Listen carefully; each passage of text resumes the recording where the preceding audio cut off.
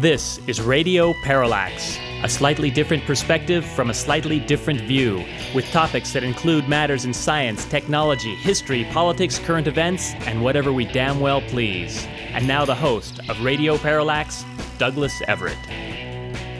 Welcome to the program. We're pleased to note that in our second segment today, we will finally get around to that interview we promised a week or two ago with Michael G. Trachtman concerning his book, The Supreme's Greatest Hits, the 34 Supreme Court cases that most directly affect your life. But before we begin the program in the usual fashion, I'd like to take a moment to remind all of us that this is a community radio station here at KDVS. It is student-run and affiliated with the University of California at Davis. A substantial number of contributors, however, are persons like ourselves, community members. It is, I think, a great strength of this station. And I'm thinking of this because 2 days ago I was down in the neighborhood grocery store when one of my neighbors pointed out, as I was looking down at the Sacramento Bee, the appropriate summary of the headline I was looking at. The headline said, and we'll make this our statistic of the day, that military hits spending high. Headline, subheadline, this year's $630 billion is the biggest U.S. total since World War II. We're going to talk about the excellent article by James Rosen of the McClatchy Washington Bureau, in conjunction with the article in the Sacramento News and Review last week titled The War in Numbers by Scott Thomas Anderson and Kel Munger. But really, all this can be summarized by what my neighbor Lino had to say about it that morning, 2 mornings ago. He looked at me and said, "Follow the money." And in fact, it is one of the great axioms of life. When you see some situation that doesn't make sense, that just cries out for explanation, you should look for the financial interest of someone that's perpetuating that system. We're going to talk in a few minutes, maybe in our third segment actually, about the great military-industrial complex that is fueling $600 billion in spending. A couple months back, we talked about the Robert Greenwald film, Iraq for Sale, The War Profiteers. Featured prominently on the cover of that DVD is a tank with various defense contractor names fixed on the outside, prominent among them Halliburton and Blackwater. But let's put off our talk on who's getting killed and who's making a killing until segment 3. Today's date is March 22nd. Yesterday marked the vernal equinox, meaning that everywhere on planet Earth you have about equal day and night. On this date in history in 1790, Thomas Jefferson became America's first Secretary of State. On this date in 1841, American Orlando Jones patented cornstarch. And on March 22, 1947, in response to public fears and congressional investigation into the rise of communism in the United States, President Harry S. Truman issued an executive decree establishing a sweeping loyalty investigation of federal employees. Although few suspects were turned up, the Red Scare only grew as the Cold War intensified. But of course, the most interesting aspect about this date in history, although we're 2 days late for it, is the fact that on March 20th, 2003, American cruise missiles and planes opened a second war in 12 years against Iraq. This began with an attack upon targets in Baghdad, including specific individuals in the Iraqi leadership. This means that the Iraq War now enters its 5th year with no end in sight, and really, apparently, no plan as to how to proceed. But again, we'll get back to that. Our quote of the day comes from New Mexico Governor Bill Richardson, who apparently was in Sacramento yesterday fundraising.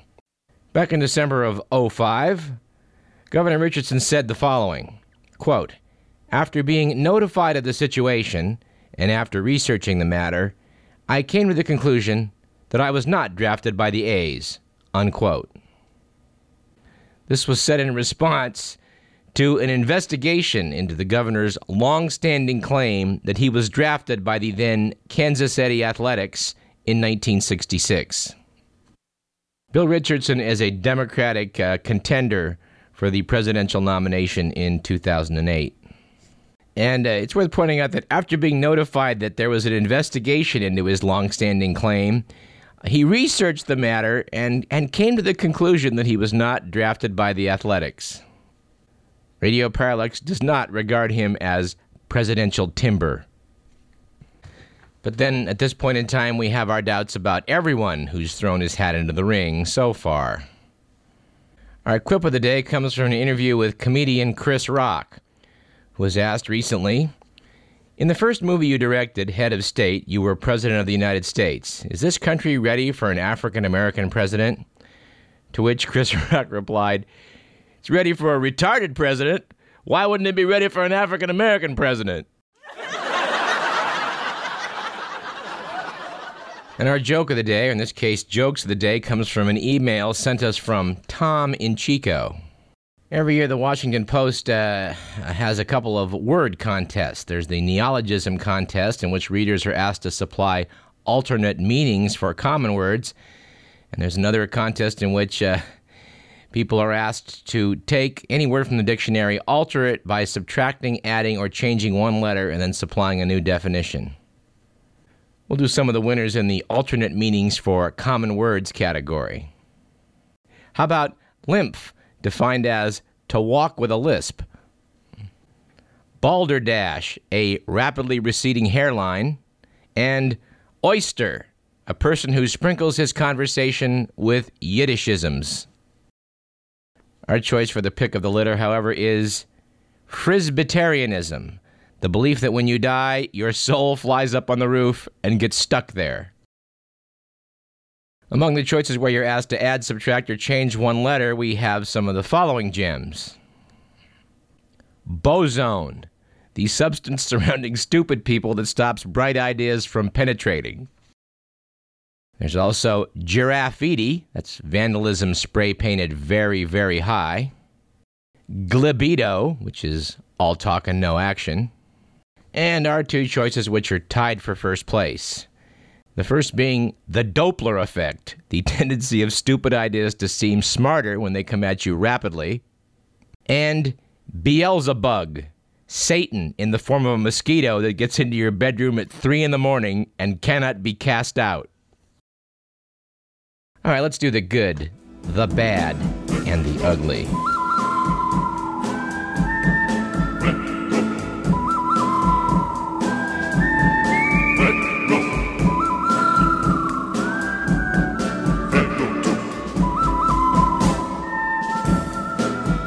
This week was a good week for globalization, when it was revealed that Kim Jong-il is the world's leading buyer of Hennessy cognac, said a congressional intelligence report. Apparently, the North Korean dictator spends up to $720,000 a year on Hennessy. It was conversely a bad week for having compassion for all sentient beings, after a Buddhist temple in Malaysia was infested with poisonous red ants, which the monks are religiously constrained from harming. "We haven't found a solution so far," said temple volunteer Elma Lin, who did briefly try sucking up ants with a vacuum cleaner and freeing them in a nearby forest. Apparently that didn't work out. But finally, it was an ugly week this week for the defense, after an expert testified that someone Googled how to commit murder on the home computer of a New Jersey woman charged with murdering her husband.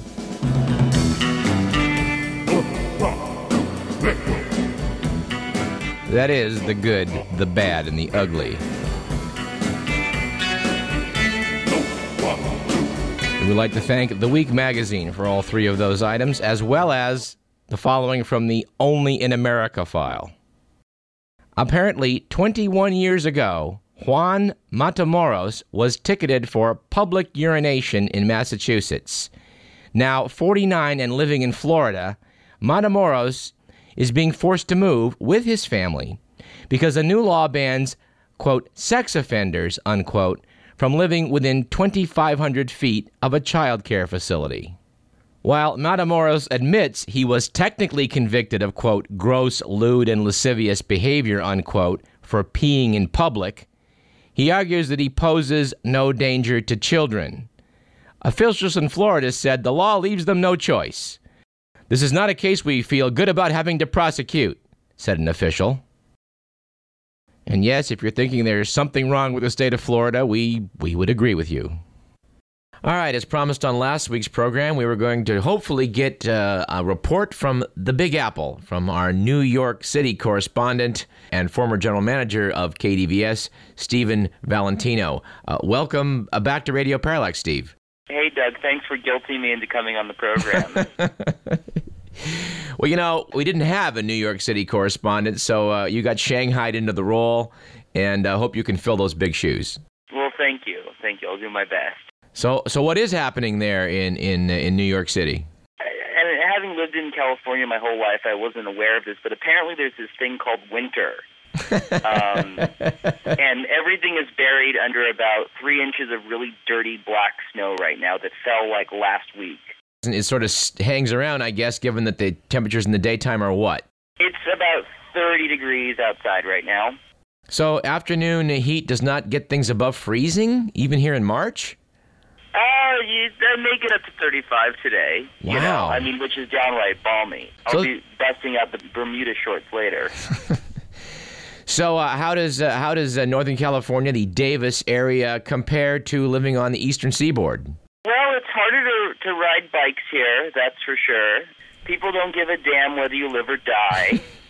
And junkies don't try and, stab you when you're walking on the streets at night. And you've so far managed to avoid any knife wounds, I take it? Luckily, yeah. All right, well, I understand you have left the employ here of this fine radio station and now working for Sirius Satellite. Is that what's going on? Yeah, I'm working on a late-night talk show on Sirius. Okay, well, I suppose you can mention that.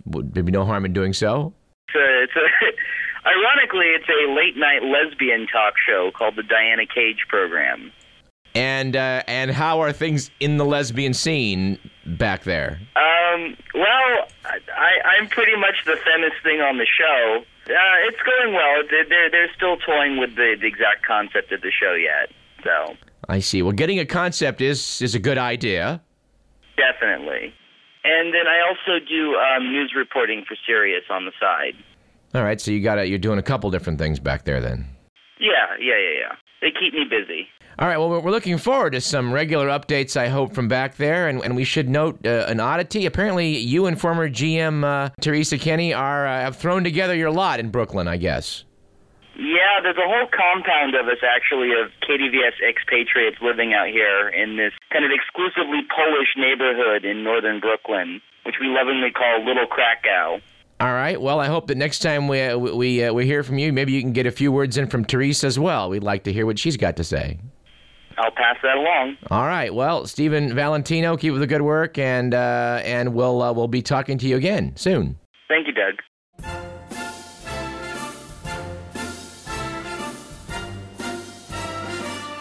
Start spreading the news. Well, closer to home, I'm very sorry to note that I was unable to attend the talk here at UCD on the 19th by Frank Rich, the New York Times.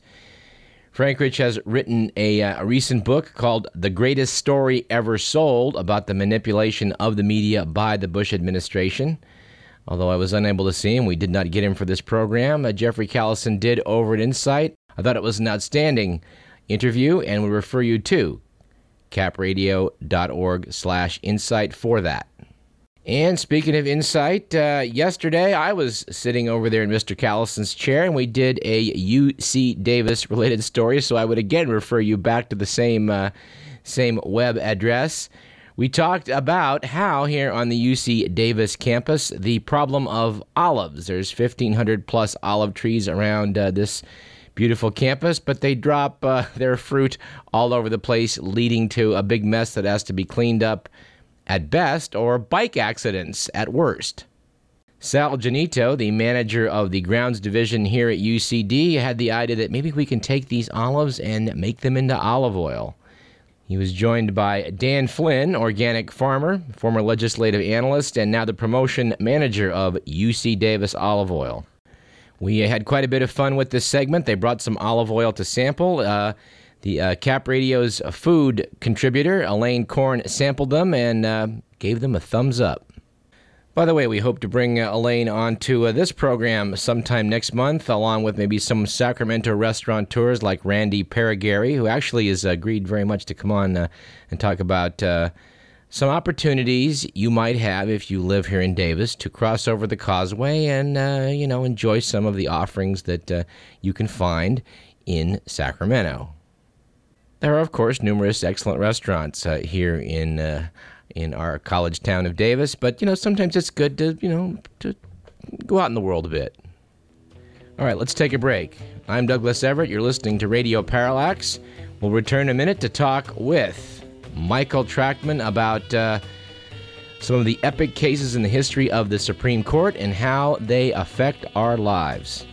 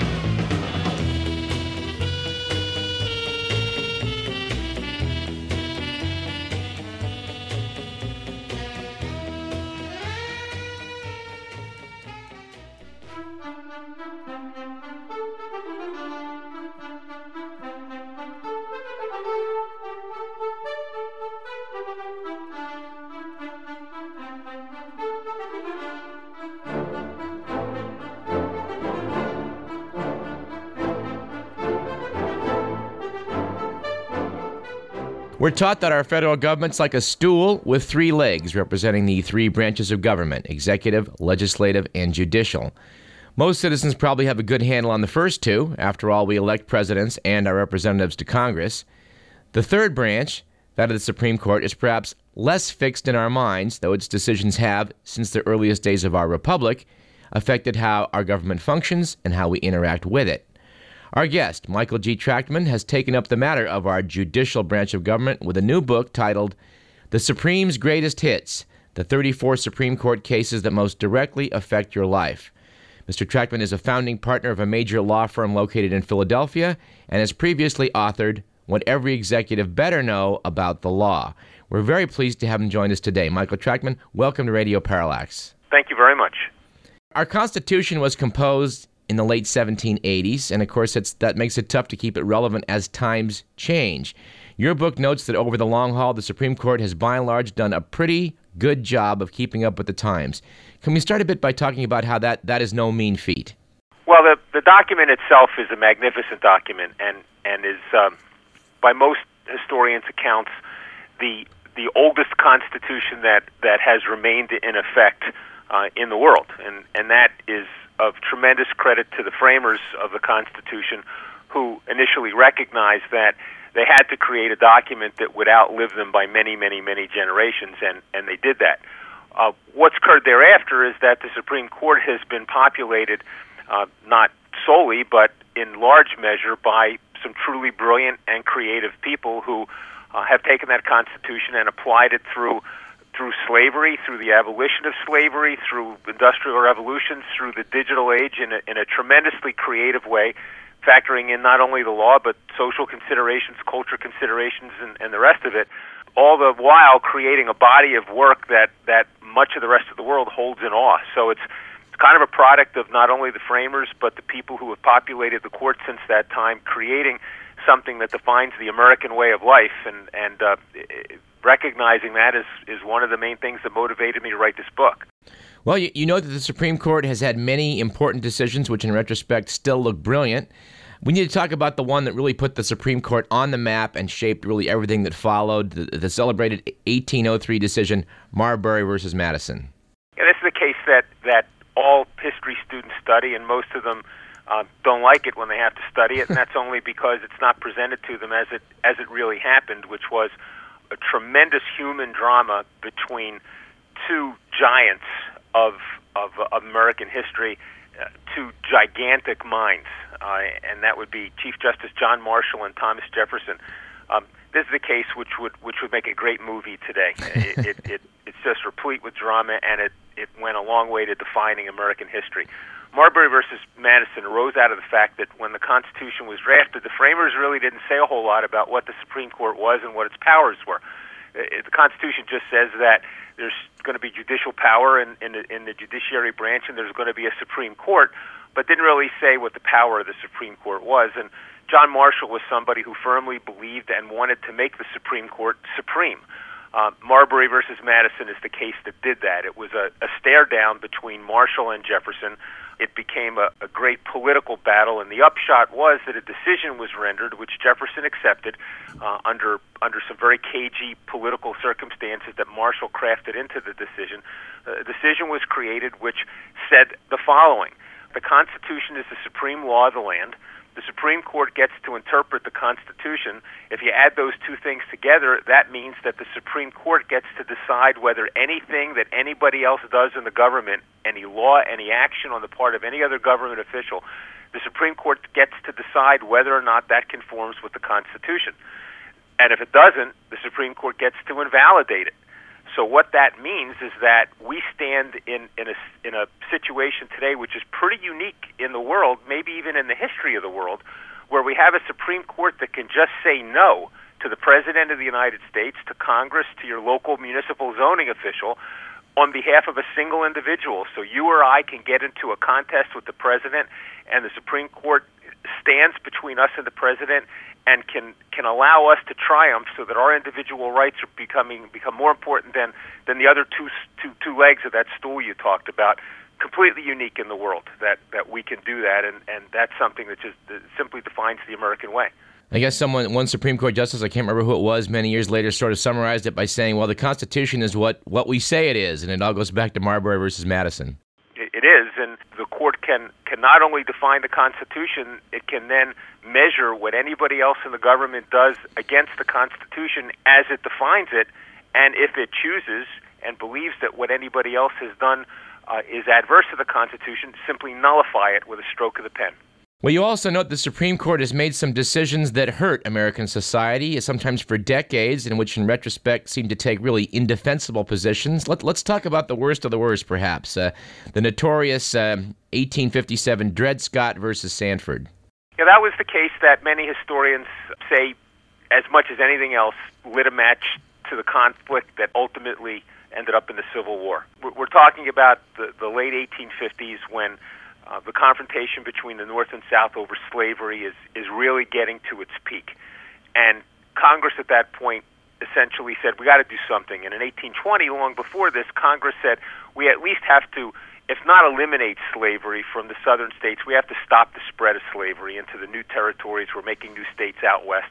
And Congress enacted something that came to be known as the Missouri Compromise, which was a line that was drawn on the southern border of Missouri and said, okay, no more slavery north of this line. We'll deal with what happens south of this line some other time, but no more slavery north of this line. The law had always been that if you had a slave and you took the slave into free territory, the slave became free. So that even if the slave then went back to slave territory, that notion of freedom still attached to the slave. The slave was free of all time for all time. Dred Scott was a slave who got sold from one person to another, and Dred Scott's owner took him north of the Missouri Compromise line into free territory and then back again. And Dred Scott said, I'm free. I'm done. I'm free. He hired a lawyer. His case eventually got to the Supreme Court, where he contended that he was free and sought his freedom. The Supreme Court heard the case and made an incredible decision in 1857. The Supreme Court said two things. Said, number one, Dred Scott can't even get to court because he's property. He's not even a citizen who has access to a court. He doesn't have any rights. He's property. So, number one, Dred Scott loses on that basis.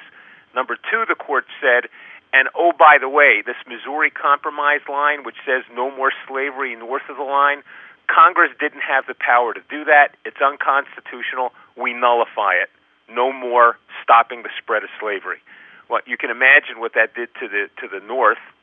among those people who wanted to see no more slavery. You can imagine how that emboldened the South. Hey, even the federal government says there's no limits on slavery. As they say, the rest is history. Well, yes, and for this correspondent, there's a recent decision I found indefensible, wrong, and almost on par with Dred Scott, which I think we just want to mention a bit about, 2000's Bush versus Gore. You note in the book this decision was criticized by many legal scholars, comparing it to Dred Scott. And my question for you is, might we look back on Bush v. Gore as maybe the Dred Scott decision of the 21st century? We might. It can be argued as to whether it will have had the lasting effect that Dred Scott did.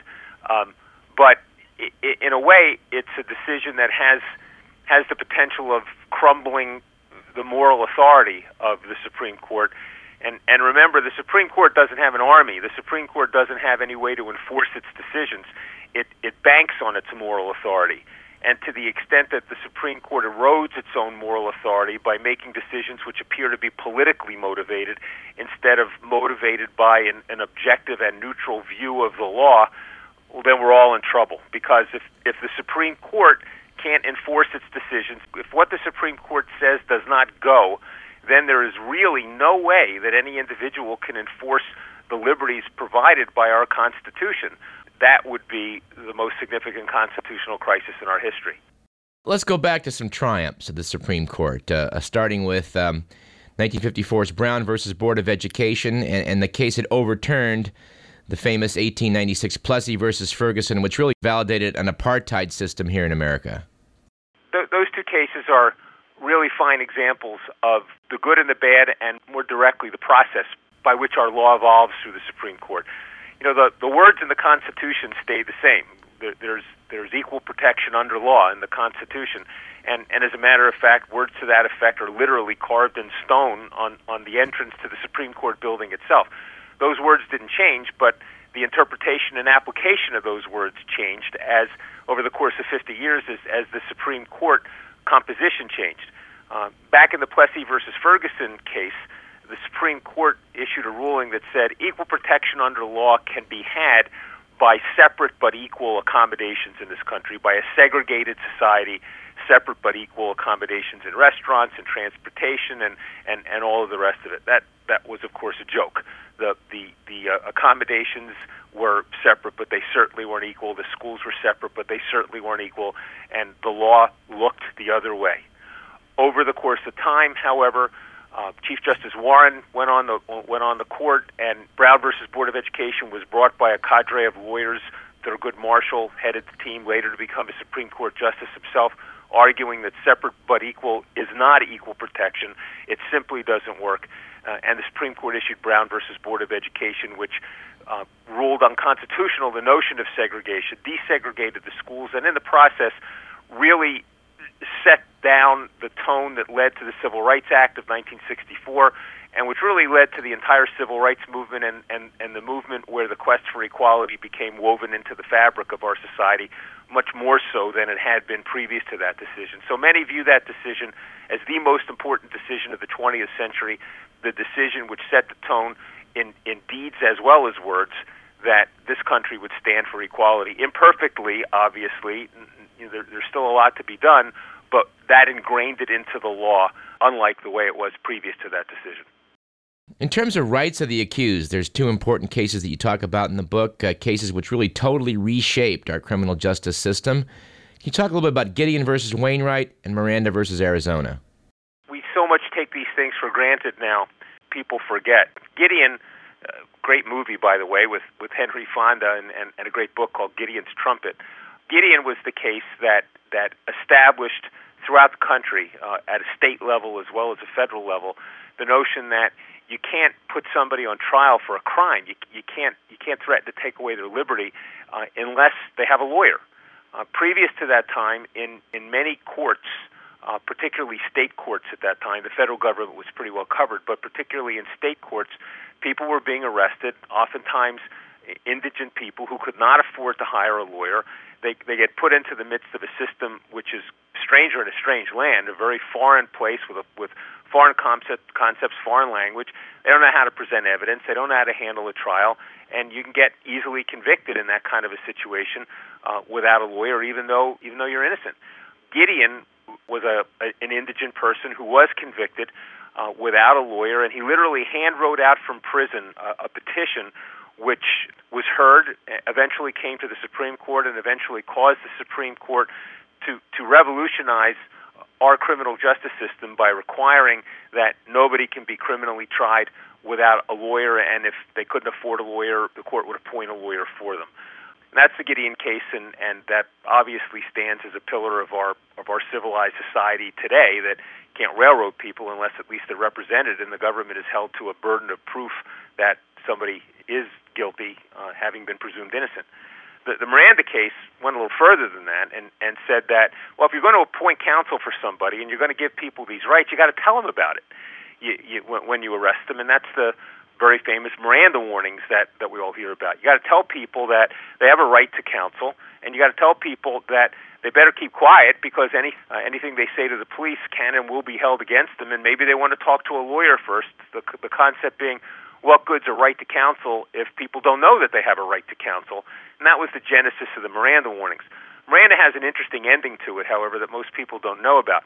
Miranda was investigated and eventually convicted on the basis of a confession that he made, and the confession was overturned because it was probably coerced. Nobody could really tell, but in any event, Miranda didn't know that he had a right to counsel, and the Supreme Court said there were enough doubts here that we needed to do something about this. So Miranda's confession and conviction was overturned. And the message of the Miranda case from the Supreme Court was, don't just try to get a confession out of somebody. The police should be trying to gather evidence rather than simply trying to get a confession against somebody who really doesn't know what's going on and doesn't have counsel.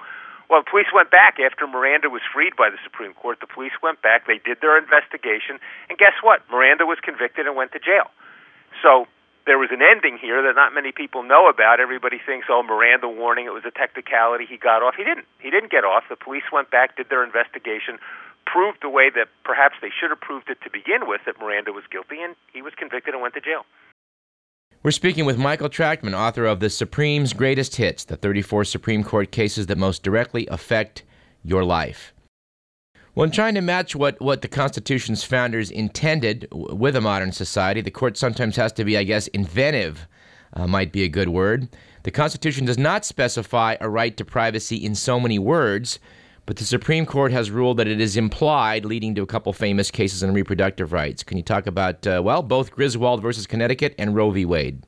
Yeah, Griswold is the case that started this.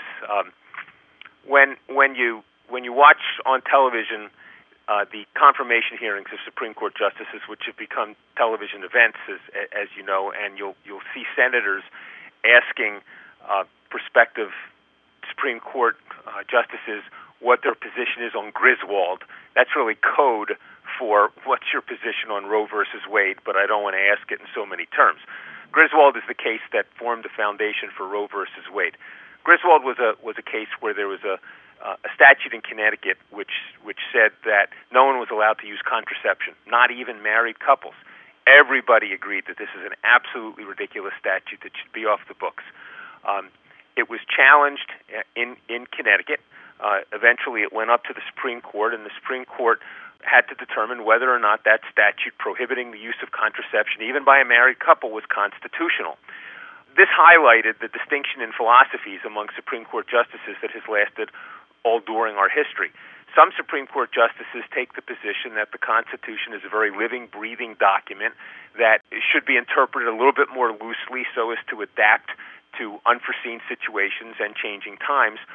Other justices feel that the Constitution should be interpreted in a very limited, very strict way, means what it says what it means. Don't strain yourself to interpret it to situations where the words don't ordinarily allow it.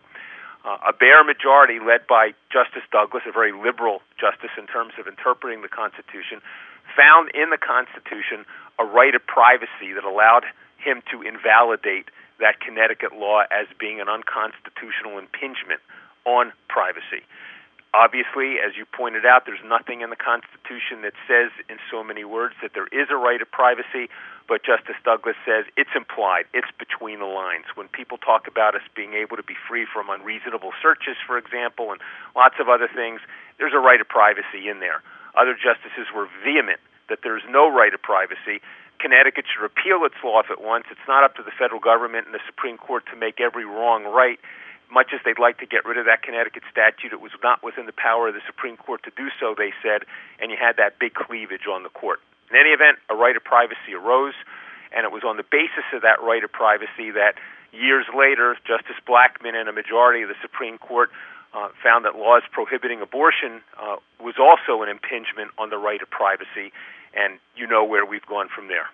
Well, the rights of the government versus the rights of private citizens are often argued before the court. There was a very contentious case in recent years, Kelo versus City of New London. It concerned the seizing of private property, still reverberating about the country. Can you talk about Kelo?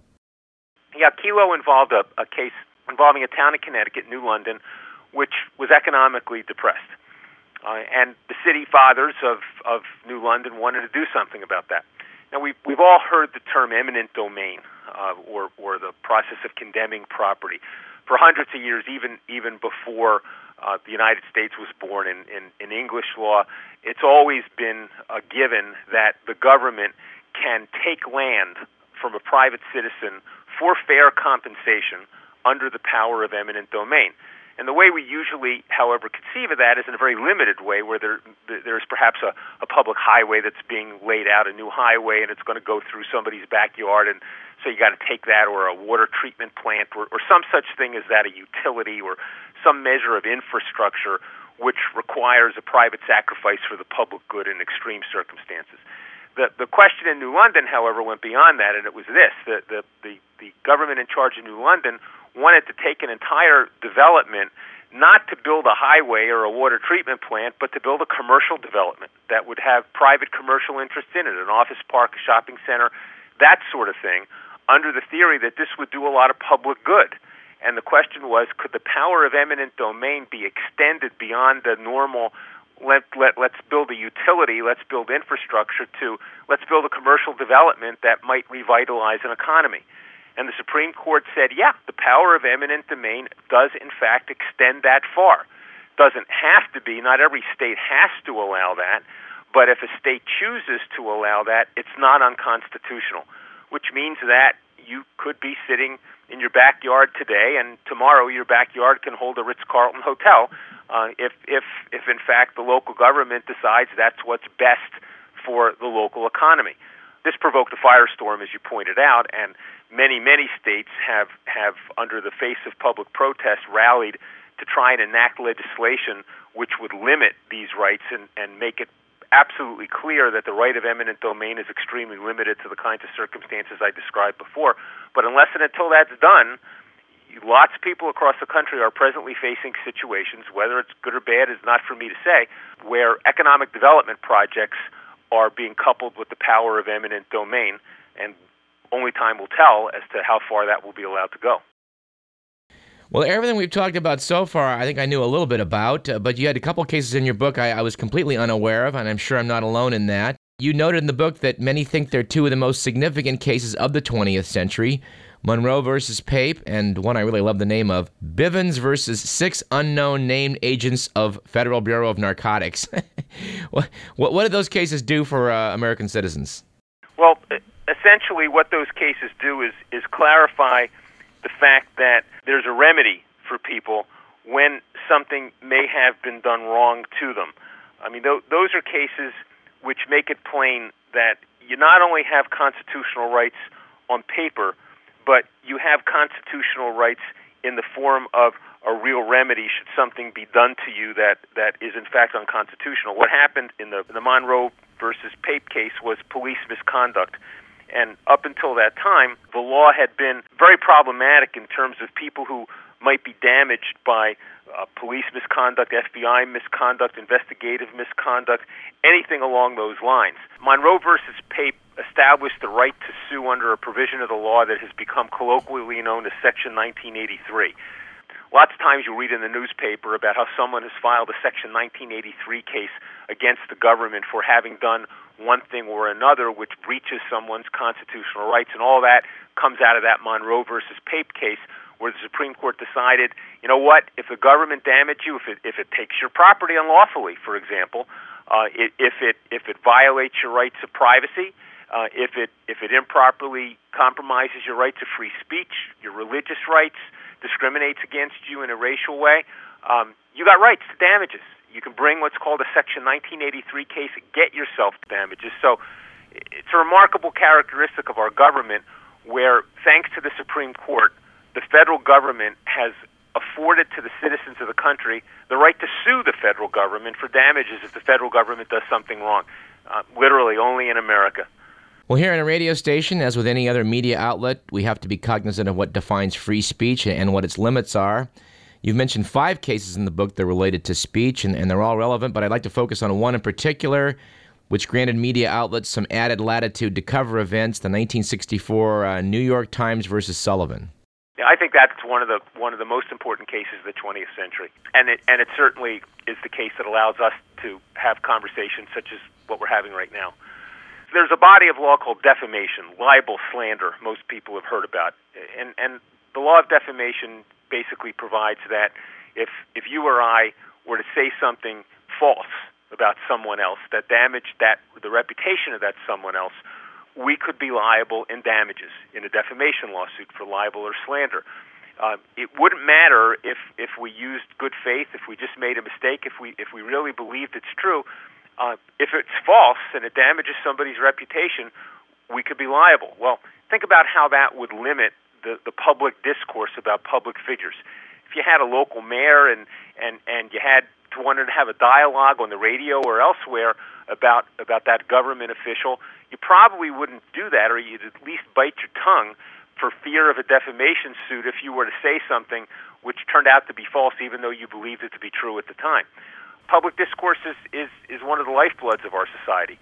Supreme Court got involved in this situation and decided in the New York Times v. Sullivan case that when it comes to public figures, the laws of defamation have to be altered, have to be changed. People have to be free to criticize in good faith public figures. Yeah, if you purposefully and maliciously tell a lie about somebody, you can still be liable for defamation. But if you're expressing your opinion or you're making your good faith comments, you've got to be free from the fear of lawsuit. And thanks to the New York Times versus Sullivan case, you've got newspaper commentaries, media commentaries, talk shows, radio shows, call-in shows where people are free to criticize in good faith public figures and public officials without fear of those kinds of lawsuits. Well, we are running out of time, but before we go, I want to ask you about some issues that you think might be likely to come before the court. A lot of people are curious to see what direction the Supreme Court will take with John Roberts and Sam Alito on board. What are you most curious about watching in terms of decisions, new directions they may go? I'm very curious about campaign finance reform. Obviously, this is a situation that's at the top of the priority list for a lot of people in terms of taking even the suspicion out of government to the extent that government officials may be influenced in their decision-making by large contributions from special interests. And there certainly has been a lot of activity in this area. There's been a couple of very important Supreme Court cases. There's been legislative responses. But the loopholes abound in terms of big money getting into politics. And there's a real question as to where Chief Justice Roberts and Justice Alito come down on this because there are First Amendment issues involved. I'm not in the business of predicting Supreme Court decisions for sure, but this is something to watch very closely, whether they will allow Congress to further regulate campaign finance reform or whether they will render a decision which substantially compromises the ability of Congress to regulate campaign contributions. That's certainly one. Another issue is the whole matter pertaining to the Internet. I mean, the Internet is a First Amendment dream come true. In terms of the ability to access and express an unrestricted variety of thoughts and views and opinions and information sources, some not so accurate, some very accurate. Question becomes, will this be regulated in some way? Can it lawfully be regulated in some way? Most particularly to protect children. Great balancing act that has to be done here. Pornography is replete on the Internet. How can you regulate it to protect children while at the same time not casting your net too far? Do we even have the technology to figure out among the millions and millions and millions of postings on the Internet how to find the ones that might be offensive to children? Those kinds of issues are there for certain. And a final issue is a case that was argued in December of 2006. It's going to involve the role of race in our society. Can you consider race, can you give preferences to minorities in order to increase diversity in our society? We've always tried to be a colorblind society where race doesn't matter, but suppose you're using race to promote something as opposed to dissuade a minority, such as to promote greater diversity in a high school or a college or even in a business. Can you do that? Supreme Court's about to speak to that, and that will define an awful lot of what we can and can't do in our society. Those are three issues that I find to be extremely important, and we're right on the cusp of hearing from the court with respect to them. Well, final note I'd like to make today. On your book, you noted that although you're a founder of Powell, Trachtman, Logan, Carroll, and Lombardo PC, a litigation and business practice law firm, you nevertheless have spent thousands of hours learning how to not write like a lawyer. we really want to express the gratitude of the public for that. Thank you, and it literally has taken thousands of hours. But I probably haven't mastered the art of not speaking like a lawyer, but I'm working on that. The book is The Supreme's Greatest Hits, the 34 Supreme Court cases that most directly affect your life, and most fascinating read. Recommend it very highly. Michael G. Trachtman, thank you for speaking with us about it. Thank you. I've really enjoyed it.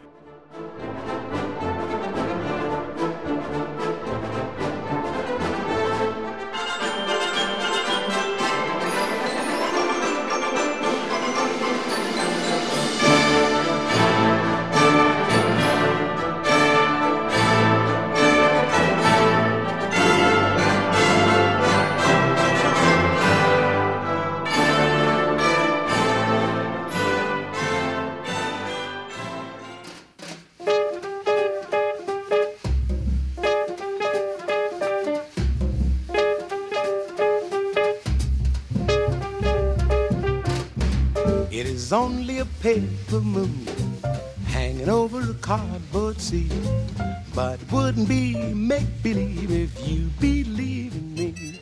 All right, we are back. I do want to mention that Frank Rich, who appeared here at UCD, has a wonderful article you probably want to pull off the web. It was called The Ides of March, 2003, and chronicles some of the statements that were made about the freshly started war in Iraq that now look, in many cases, spectacularly wrong.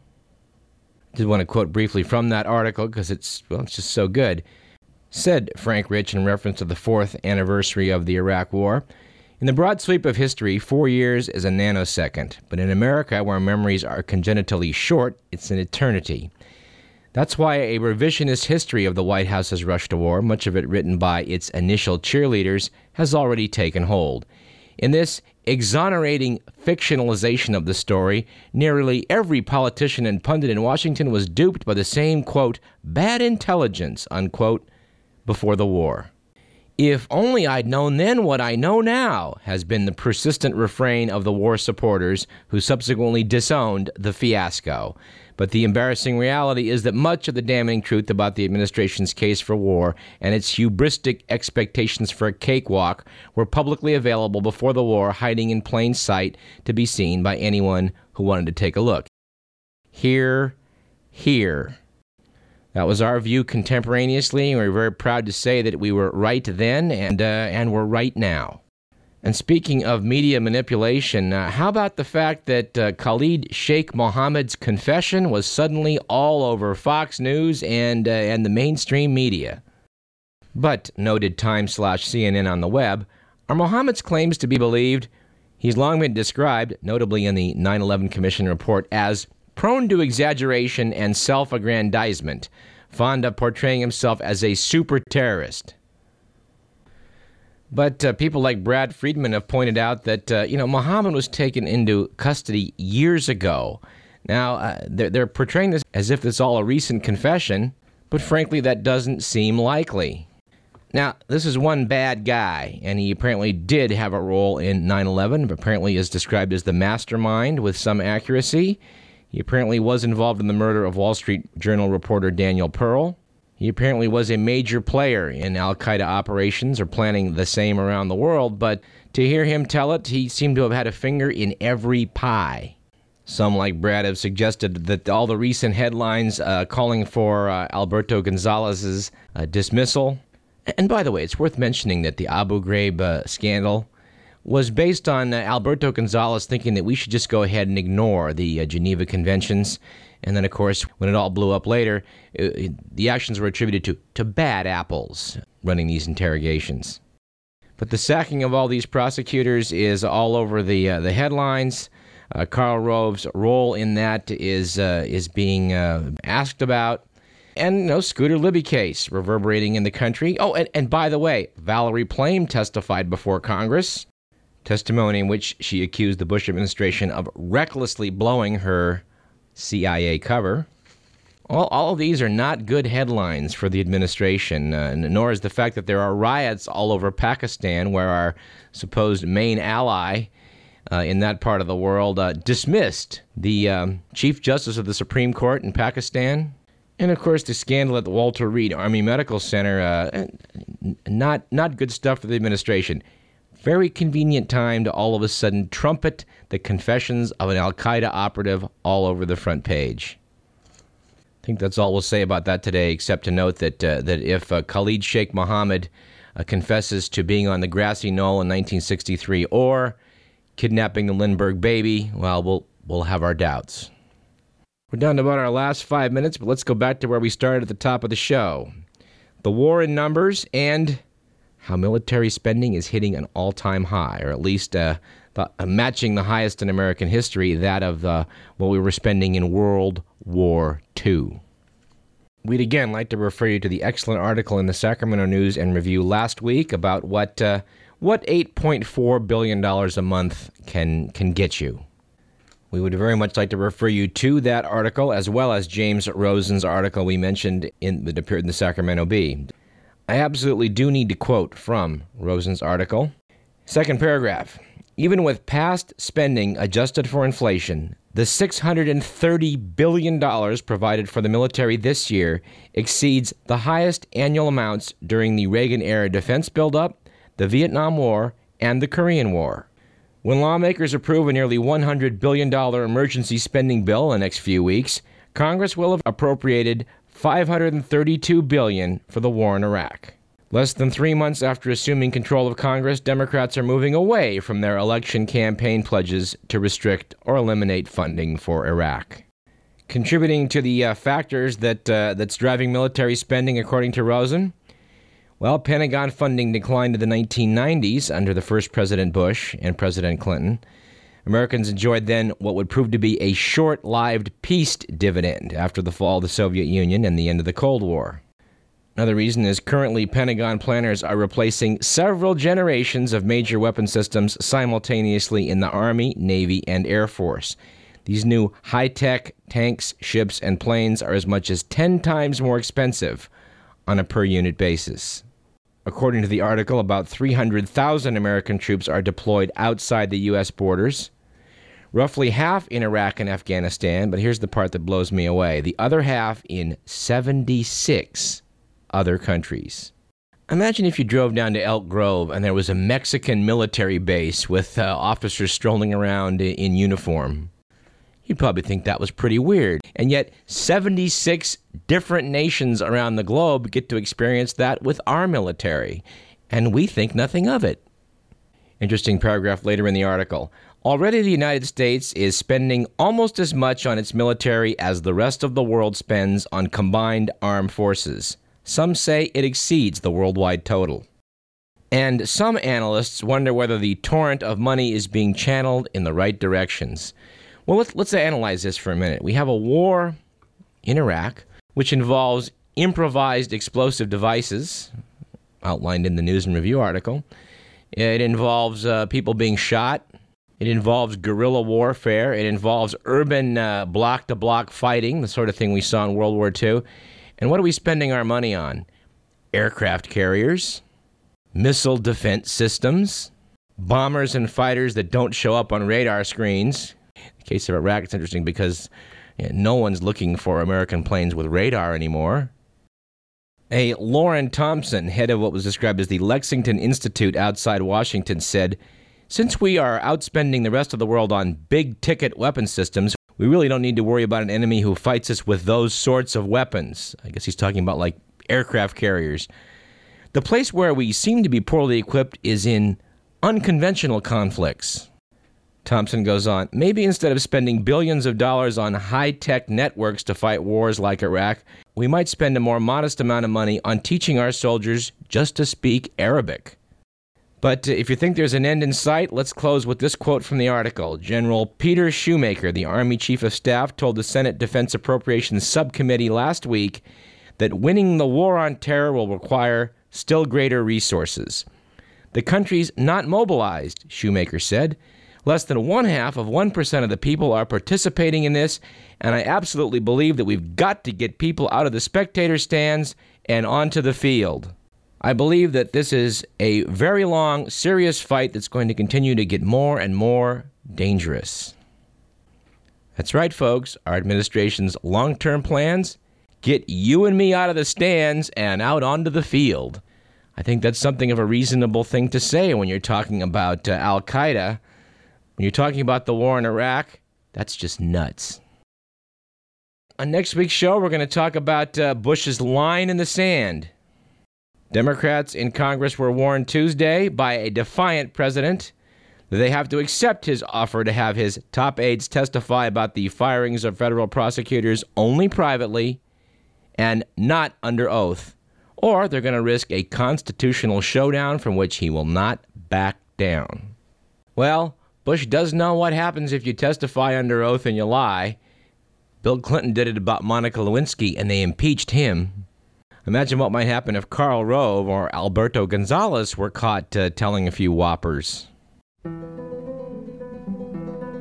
Anyway, we're out of time. Our thanks to Michael G. Trachtman and Stephen Valentino. This program was produced by Edward McMillan. I'm Douglas Everett. You've been listening to Radio Parallax. I'm not sure who we're going to talk to next week, but 2 weeks from now, we expect to have an interview with Chris Hedges of the New York Times. His book, American Fascists, The Christian Right and the War on America, is currently in stores. You can bet that's going to be interesting. We'll see you next week at the same time.